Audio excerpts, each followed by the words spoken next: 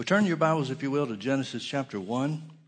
I want to start a series tonight, and don't know how long we'll go. I never know how long my series is going to go. But for the next several weeks anyway, I want to teach a series on stories in Genesis. I have a special love for the book of Genesis. There's some things about the book of beginnings that I think are necessary, maybe even critical for us to know and understand to gain an appropriate and a right knowledge of God and His character and His nature and the way He deals with mankind.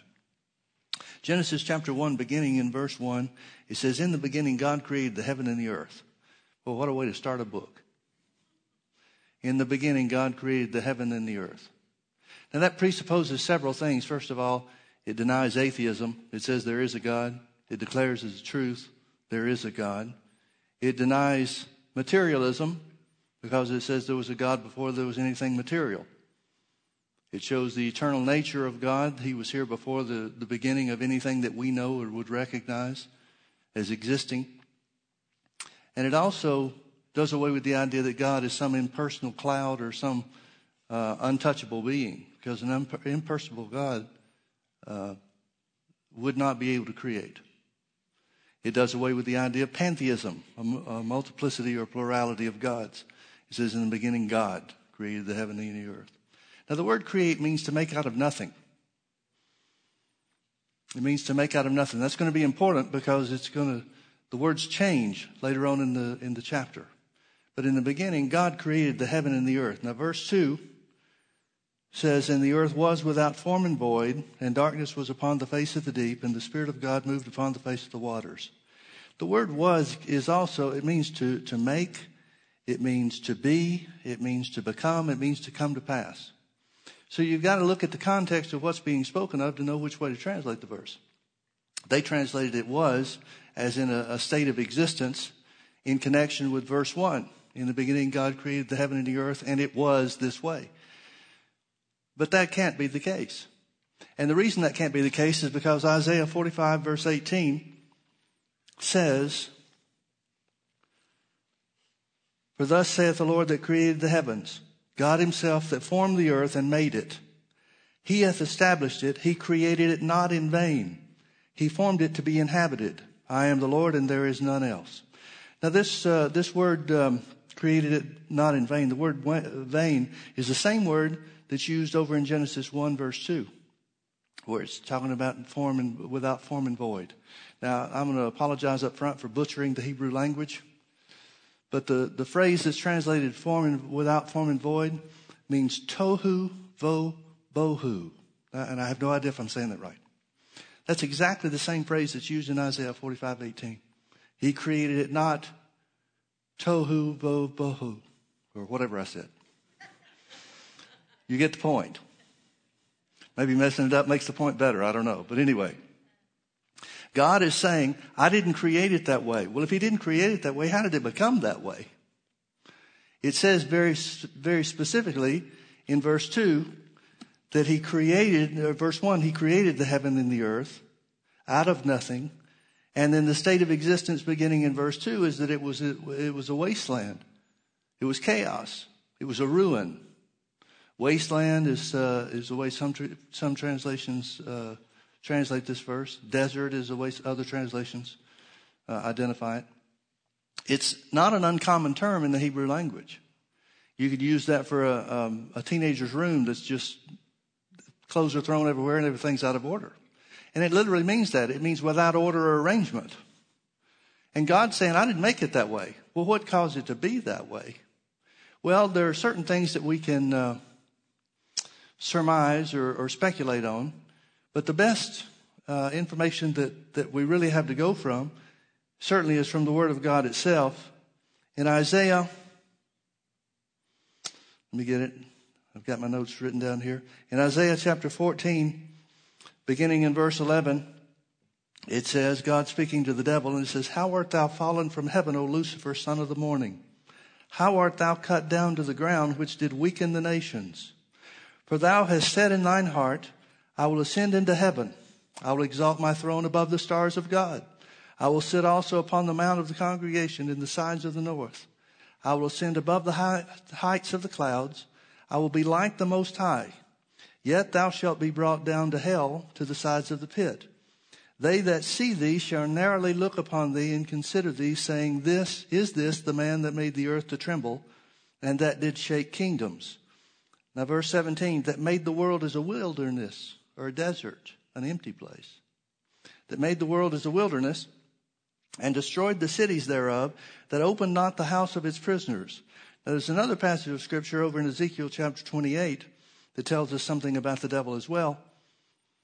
Beginning in verse 12, it says, Son of man, take up a lamentation upon the king of Tyrus, and say unto him, Thus saith the Lord God, Thou sealest up the sum, full of wisdom and perfect in beauty. Thou hast been in Eden, the garden of God, and every precious stone was thy covering, the sardius, topaz and diamond, the beryl and the onyx and the jasper and the sapphire, the emerald and the carbuncle and gold. The workmanship of thy tabrets and of thy pipes was prepared in thee in the day that thou wast created. Thou art the anointed cherub that covereth, and I have set thee so. Thou wast upon the holy mountain of God. Thou hast walked up and down in the midst of the stones and the fire. Thou wast perfect in thy ways from the day that thou wast created till iniquity was found in thee. By the multitude of thy merchandise they have filled the midst of thee with violence, and thou hast sinned. Therefore I will cast thee as profane out of the mountain of God. I will destroy thee, O covering cherub, from the midst of the stones of fire.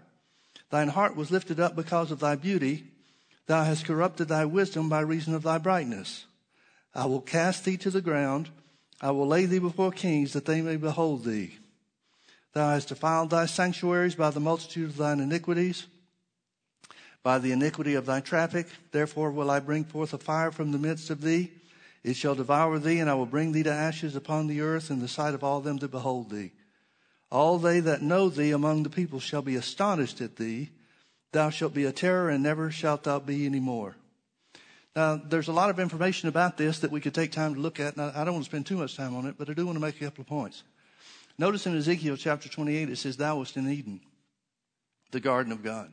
Now, most everybody thinks of Eden as being what God creates, or literally recreates, remakes, in the later on in the first chapter, where he plants a garden in Eden and puts man in the middle of it and so forth. But notice what Satan is, notice what his appearance is, or notice what his form is when God says in Ezekiel 28, Thou wast in Eden. Every precious stone was your covering. Well, that's not the way he appeared to Eve, is it? He wasn't the anointed cherub that covereth when he appeared to Eve, was he? Did you notice in Isaiah chapter 14, in the verses that we read, it says, Satan said of himself, I will ascend my throne above the heavens. Well, that means he had a throne, doesn't it? And it had to be below the heavens. He said, I will ascend up into the stars. So it had to be below the stars. He said, I will be like the Most High God, which means he wasn't. These were all his aspirations or his goals. These were the things that he was attempting to obtain. Well, when was he like that? When did he have a throne below the heavens? When was that? That's not in the after the 6 days of creation, is it? Did you notice also, I think we pointed it out in verse 17 of Isaiah 14. It says, They that look on thee narrowly shall say, Is this the one that made the world a wilderness? Now that's not the same phrase, without form and void, that's used in Genesis 1:2. And also used in Isaiah 45:18. But it brings about the same thought. He made the world a wilderness. Well, is that what the devil's doing now? Is he making the world a wilderness? Now, don't get me wrong. If the church was taken away and he had free course and free reign to do whatever he wanted to, he would. But that's not what's happening now, is it? He can't be talking about the age of man. He's got to be talking about something previous to that. So whatever happened to change Genesis 1:1 into Genesis 1:2, the heavens and the earth that was created, so that it became without form and void, a place of chaos. The best bet that we've got, or the best speculation I know to utilize, is what the Bible has hinted at, talking about the fall of Satan. You remember in Luke chapter 10, I think it's verse 18, where the 70 have come back and used the name of Jesus, and they report Jesus and say, Master, even the devils are subject unto us in thy name. He says in verse 18, he said, I beheld Satan fall as lightning from heaven. Well, when? Is he saying when you used my name, I saw Satan fall? No. He's talking about when God threw him out of heaven as he said that he would do, or said that he had done in Isaiah 14 and Ezekiel 28. He said, I was there. Jesus said, I was there to witness that. Well, how does lightning fall from heaven? Casually? Slowly? Lightning bolts hit pretty fast. If you've ever had one hit close to you, you know what a shock it is and what a surprise it is. Well, that's what Jesus used to describe Satan's fall from heaven. Regardless, I believe that the thing that made Genesis 1:2 a reality was the fall of Satan occurred between Genesis 1:1 and 1:2. But irrespective of that, if we're wrong in thinking that or speculating in that way, we do know that it had to be sin. We do know that the only thing that could destroy the plan of God, destroy the creation of God, the heavens and the earth that was created in verse 1, had to be sin. God said he didn't make it that way. So some type of sinful action, some type of sinful activity came on the scene and ruined God's plan. It had to be. It had to be. But now, folks, you need to understand something. And this goes back to some of the ancient Jewish wisdom, or the teachings anyway. I believe it's wisdom, but it's up to you. You decide for yourself. The ancient rabbis said, and this was supposedly passed down from Moses, who was given this information, the first 5 books of the Bible, the books of Moses. And these things were translated by God. Well, that's not a good way to say it. They were dictated by God directly to Moses, word for word. Now, the English translation is not necessarily so. It's close. But the Hebrew is a direct dictation from God to Moses. He told him exactly what to write. He wrote it exactly the way God spoke it. And in this, Moses came down and told the children of Israel and some of the teachers and the sons of Aaron and so forth, those that would become rabbis, the sons of Levi as well, according to tradition, according to the oral history, he told them a lot of things about what happened when he was up in the mountain of God that he didn't write. And it's some fascinating stuff. Now, I don't think you can put it on par with the Word of God, the written Word of God, because it's Moses relating information about God rather than God speaking directly to mankind. But one of the things that's passed down from generation to generation from the ancient rabbis, is that you can understand everything there is to know about God through the book of Genesis. The book of beginnings will tell you everything about God's plan, will tell you everything about God's dealing with mankind, and will tell you everything about his character and his nature. And you can see some things with how God makes the earth, and I use the word make in quotations. You can see some things about how God makes the earth after his original creation has been destroyed. Now think about this. We know that God makes the earth that we know of, in 6 days. We don't know what happened in the original creation of Genesis 1:1. We don't know if that was an overnight thing. We don't know if that was a quick event. We don't know if it took a long time. We don't know how God did it. He could have done it any way that he wanted to. All we know is that he created from nothing. From nothingness, he created material. He called it the heaven and the earth. But then, I believe, Satan comes on the scene, is cast out of heaven. Apparently, there was a period of time in that original creation where Satan did have a throne. He was in a position of ruling here on the earth. The workmanship of thy tabrets and thy pipes, as we read over in Ezekiel 28, is probably a reference to worship. He may have been the worship leader. Always watch out for worship leaders in a church. It's hard to do when you're married to her. Nevertheless, we know that from the things that God said about Lucifer, that he had some position of authority that he lost. That could have been part of God's original creation. Now, there's another thing that you need to realize too, and that is, I'm I think Christians give up way too easy on the issues of science. See, and here's what I mean by that. It seems like most Christians are looking for science to prove the Bible. And that's impossible. If science comes up with something that's confirmed by the Bible, then that means they found out something that's true. But if science comes up with something that refutes what the Bible says, that just means they don't have the whole picture. Because if every geologist and every idea that science has promoted about the earth and how old it is and how it works and what lived where and all this kind of stuff, every one of those theories, every one of those ideas will one day be shown to fit exactly with Genesis 1:1 and 1:2. Exactly. Instead of science taking the position that, well, we found that the earth is millions of years old. Well, okay, you may be right. How long was the period of time between Genesis 1:1 and 1:2? Maybe it was millions of years. That doesn't bother me.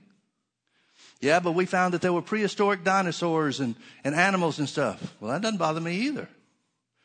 Maybe there's a time where God thought that stuff looked good. I don't know. But that doesn't disprove the Bible. So many times Christians are looking for the world to confirm the truth of the Word. And that's not the way it's supposed to work. I'm not bothered at all by scientific discoveries, so-called, that seem to discount the Word of God, discount what we see and know about the Word. It just means we don't have the whole picture.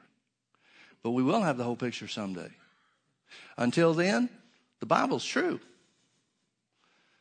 We may not have all the details. We may not ever get all the details until we get to heaven. But the Bible's true. Amen? So, along comes this chaos. The world is in ruin. Now think about what happens. We know that the world started, the earth was created, both the heavens and the earth was created, but the chaos and the ruin was so complete that now there's no more heaven. God has to remake the heaven. There is no heaven anymore. It is so complete that the waters of judgment cover the earth that was perfectly made. God can't make anything except perfectly. And so whatever this world was, and where it talks about Satan, the one that destroyed cities, there must have been cities. He said himself that he didn't create it to be uninhabited. He didn't create it in vain without form and void. He intended to be inhabited. Now, I don't know what it was inhabited by or who. I know it wasn't man, because when God comes along to make Adam and Eve, he says, let us make man in our own image. And the angels say, what is man? So whatever has happened for whatever period of time, maybe millions of years between Genesis 1:1 and 1:2, whatever was inhabiting the earth wasn't man. What does that mean? I don't know. Is that where the caveman comes in? I don't know. I can't see God making cavemen, but I can see God creating something that denigrated or degenerated under Satan's rule to the point where it could be like cavemen. The devil messes up everything he touches. At any rate, we know that the chaos was complete. Absolutely complete. And then the Bible says something that is of utmost importance.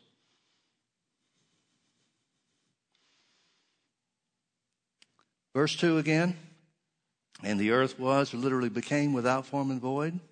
And darkness was upon the face of the deep. And the Spirit of God moved upon the face of the waters. And the Spirit of God moved upon the face of the waters. Let me ask you a question.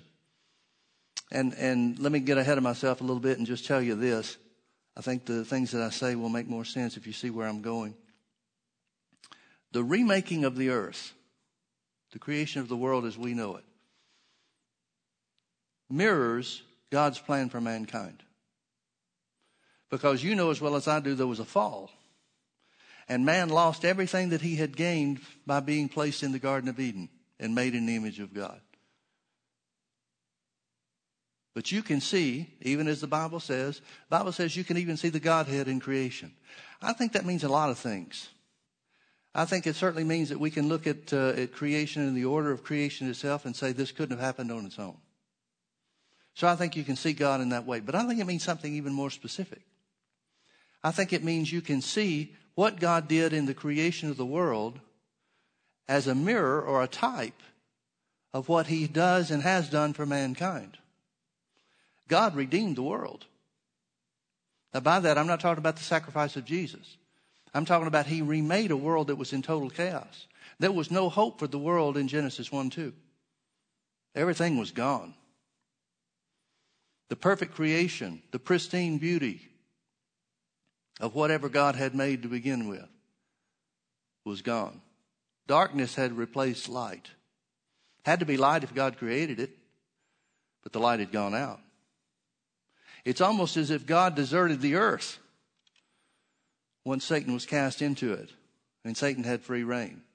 And if that was the case, then the end result was the earth was without form and void. It became without form and void. But God didn't leave the earth alone. Now, he could have. He could have said, well, I had plans for that place. But those plans were aborted. Had to give up on that. I'll start over. But he didn't. He had plans for the earth, to redeem the earth in the same way that he had plans to redeem mankind. So it says what happened first was the Spirit of God moved upon the face of the waters. The Spirit of God moved upon the face of the waters. Let me ask you a question. What hope did fallen earth have of returning to its former glory? None. What hope did fallen earth have of regaining a place of light and beauty? None. What hope does fallen man have of regaining anything of his former glory, as told to us in the story of creation? None whatsoever. It takes a moving of God upon the waters. In other words, there was divine initiative. The Spirit of God moved upon the waters. What's the next thing that happened? Next thing that happened is verse 3, and God said, let there be light. First thing that happened was the Word of God came. Now I want you to notice something, folks. The Spirit and the Word always work together. Light for the sinners, light for mankind, is the Word of God applied by the Spirit of God. If there is no moving of the Spirit of God, even the Word of God itself will not find a home. But God said, let there be light, and there was light. And we know the Word of God is light unto the earth. So we see the Spirit of God, divine initiative, first of all. Secondly, we see the Word of God coming and producing light. Thirdly, it said, and God saw the light that it was good. There are 7 times in this story of creation that God speaks of something as being good or very good. There are 10 times in this story of creation, the 10 commandments of God, 10 commandments of creation, where God said, let there be something. 7 times the word heaven is used, and 35 times the word God is used, God speaking of himself. Now, if you're into numerology, that's really significant. I'm not. But it's interesting that all these things line up exactly according to numbers that are supposed to mean something with God. So it says God saw the light, that it was good, and God divided the light from the darkness. I want you to notice the next thing that happened is that God divided the light from the darkness. Now, what does this represent? Well, again, I'm going to get a little bit ahead of myself, but I want to point something out to you. And that is, when mankind fell, you remember the story about how God told Adam and Eve, you can eat of every fruit of the tree of the garden. Everything that's out there is yours except this one, the tree of the knowledge of good and evil. He said, for in the day that thou eatest thereof, thou shalt surely die. Now, he's talking about spiritual death. He wasn't talking about physical death. Some people, bless their hearts, you just have to shake your head at their ignorance. Some people, even Christians, will say the Bible can't be taken literally because God told Adam and Eve in the day that they eat of the fruit of the tree, forbidden fruit, that they would die. But they didn't die. They didn't die for 930 years. And you just have to shake your head. Think, how stupid can somebody be? He's not talking about physical death. He's talking about spiritual death. He's talking about separation from God. Now, at the fall, something happened. And what happened at the fall was very simply this.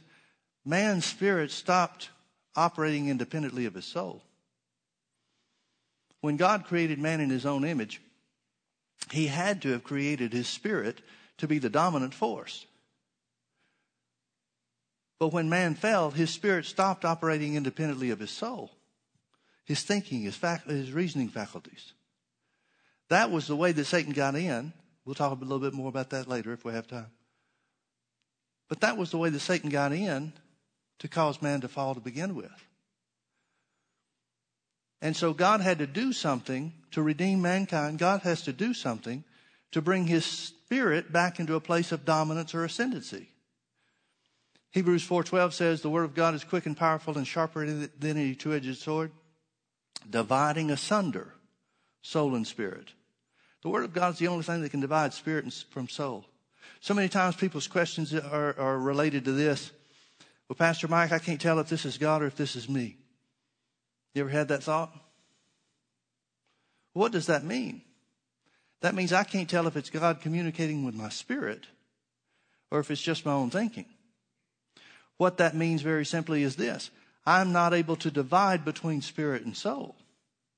And the words of God is the only thing that can do that. Somebody once said that the spirit is the center on which you become God conscious.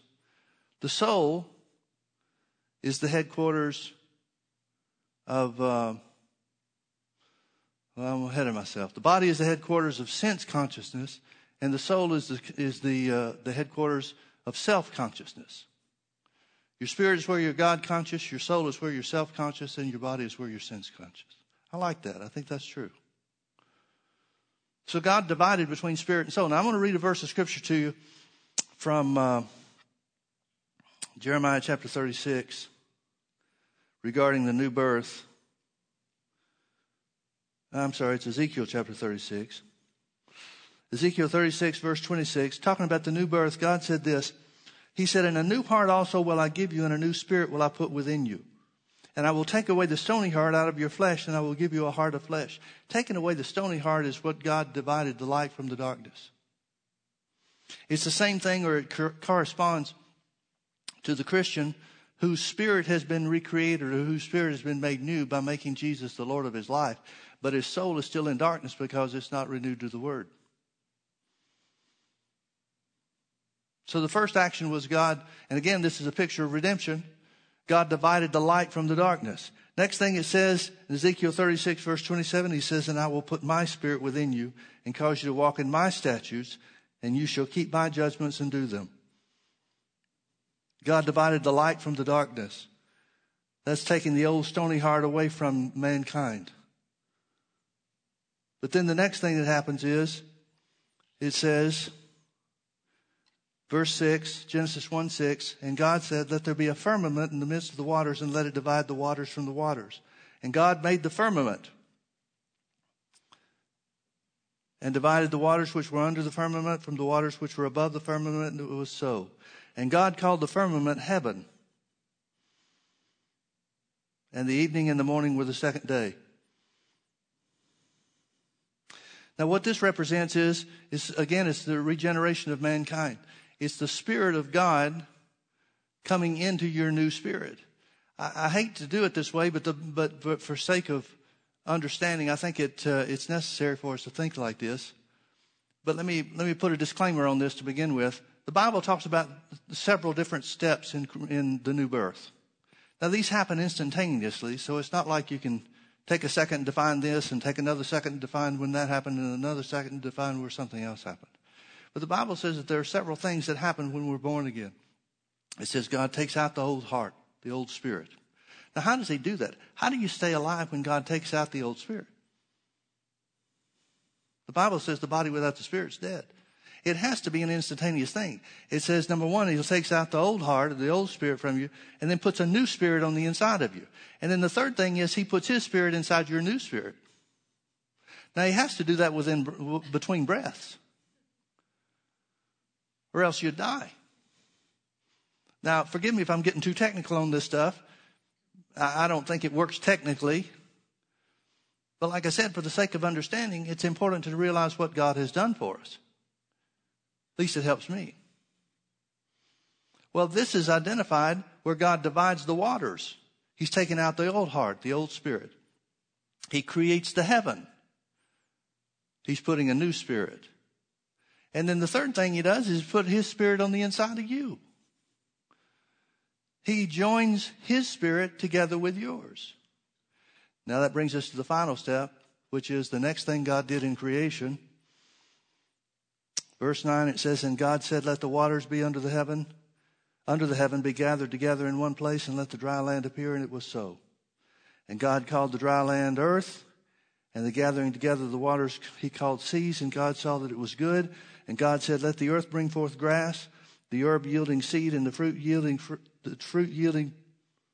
tree yielding fruit after his kind, whose seed is in itself upon the earth, and it was so. The next thing it speaks of is resurrection. Now, this doesn't mean resurrection like when Jesus comes and we're caught away.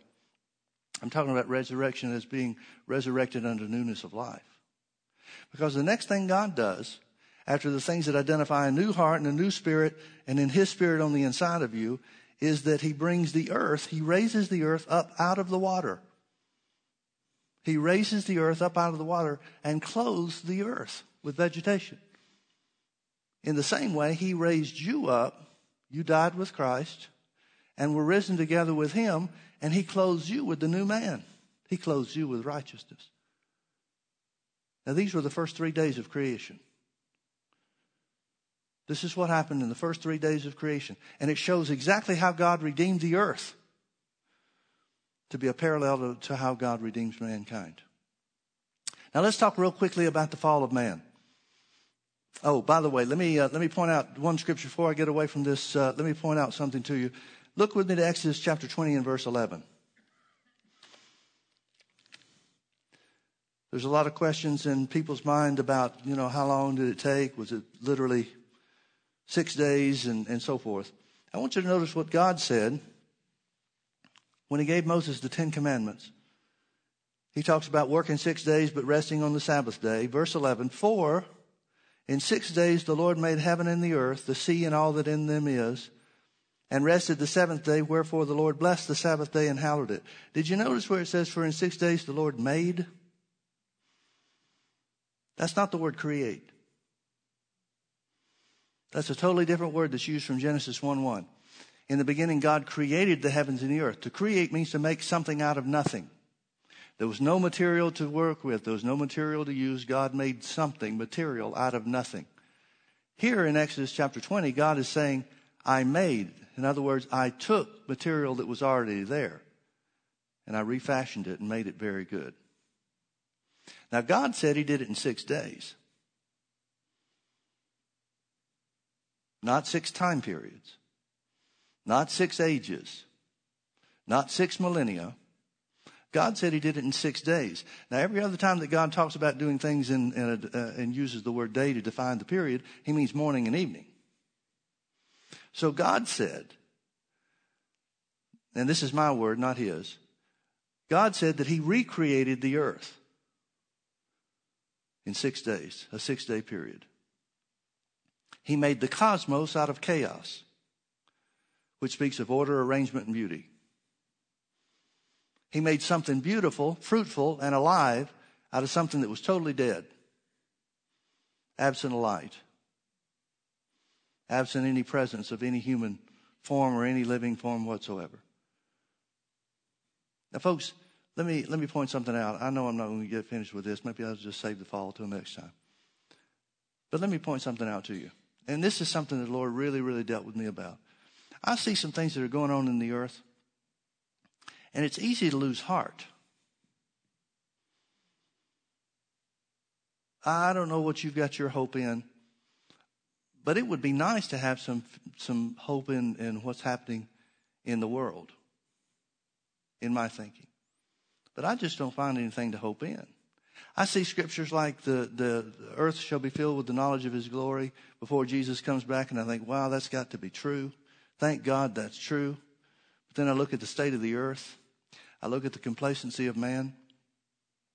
I look at how disinterested or uninterested mankind is about God. And the Bible says that'll only get worse and worse. And so I think, well, Lord, Jesus is waiting for the precious fruit of the earth. How in the world is the precious fruit of the earth going to come about among a race of people that really couldn't care less? I mean, they really couldn't care less. How in the world is that going to work? And the Lord showed me through doing some of this studying about where the Spirit of God moved on the face of the waters. You can't get a more desolate, a more ruinous condition than the earth in chapter Genesis 1:2. You cannot get a worse condition. And the Spirit of God moved upon the face of the waters. All it took was the initiation of God. And the Word of God brought life. And brought back into being something that was already desolate and destroyed. It wasn't on the way to being destroyed. It was destroyed. But the Spirit of God moved upon the face of the waters. The Bible says in James 5:7, "Be patient, therefore, brethren, unto the coming of the Lord. For behold, the husbandman waiteth for the precious fruit of the earth." Jesus is waiting to come back for the precious fruit of the earth. He's waiting for a harvest of people before he comes back. And it goes on to say, and has long patience for it until he receive the early and the latter rain. In other words, he's waiting patiently until the Spirit of God moves again. Now, if the Spirit of God can move to recreate out of total ruin in a 6-day period the most beautiful and pristine order of arrangement that we could possibly imagine that is this natural world, and even in its fallen state, this world is fascinating in the manner in which it was created. If God could do that in 6 days, how long do you think it's going to take him to reach the world with the knowledge of his glory? Folks, we're talking about a quick work. At least it's possible. Now, in my thinking, there will be a starting point for revival, and that revival will run an extended period of time and people to get born again and so forth. That may not be how it works. It could be a quick work where God has a flash revival that goes worldwide, and in a matter of a week, we're out of here. The very possibility of that should instill in us a desire to stay ready. And the Spirit of the Lord moved upon the face of the waters. Well, I'm sorry I didn't get any further in this than I did, but we'll pick up here next time to talk about the fall. There's some fascinating things in the book of Genesis. I hope this is interesting to you. It's something I sure enjoy. I always teach what I want to hear. Well, not always, but anyway. Let's pray. Father, thank you so much for the word. Thank you that you didn't give up on us. Didn't give up on the world. You didn't give up on fallen man. Thank you, Father, that you have sprinkled us with clean water. You've cleansed us from all of our filthiness and all of our idols, all of our impurities and all of our sin. You took the old heart, the stony heart out of our inner being, and you put a new heart within us. And then you put your Spirit inside of us. Thank you, Father, that you raised us up to walk with you in newness of life. Thank you that we've been made the righteousness of God in Christ Jesus. Thank you, Father, that we've been restored not to the place that we had before the fall. We've been restored to a better place where the Spirit of God lives within us and never leaves us or forsakes us. We're not just heirs of the Garden of Eden like Adam was. We're heirs of all things and joint heirs with Christ. Thank you, Father, that we've been raised and seated with Christ in heavenly places. Thank you so much, Father, that you didn't give up on us. Lord, we thank you for moving by the Spirit of God in these last days. Show us, Holy Spirit, how we can cooperate most effectively with you to be used to fulfill God's plan and purpose. We thank you, Father, that the glory of the Lord shall cover the earth as the waters covered the seas. Not like the waters of judgment covered the earth in Genesis 1:2, but the glory of the Lord shall cover the earth in even greater measure. We thank you that it's so, Father, because your word says so. In Jesus' precious name, amen. Amen. God bless you. Thank you for being with us.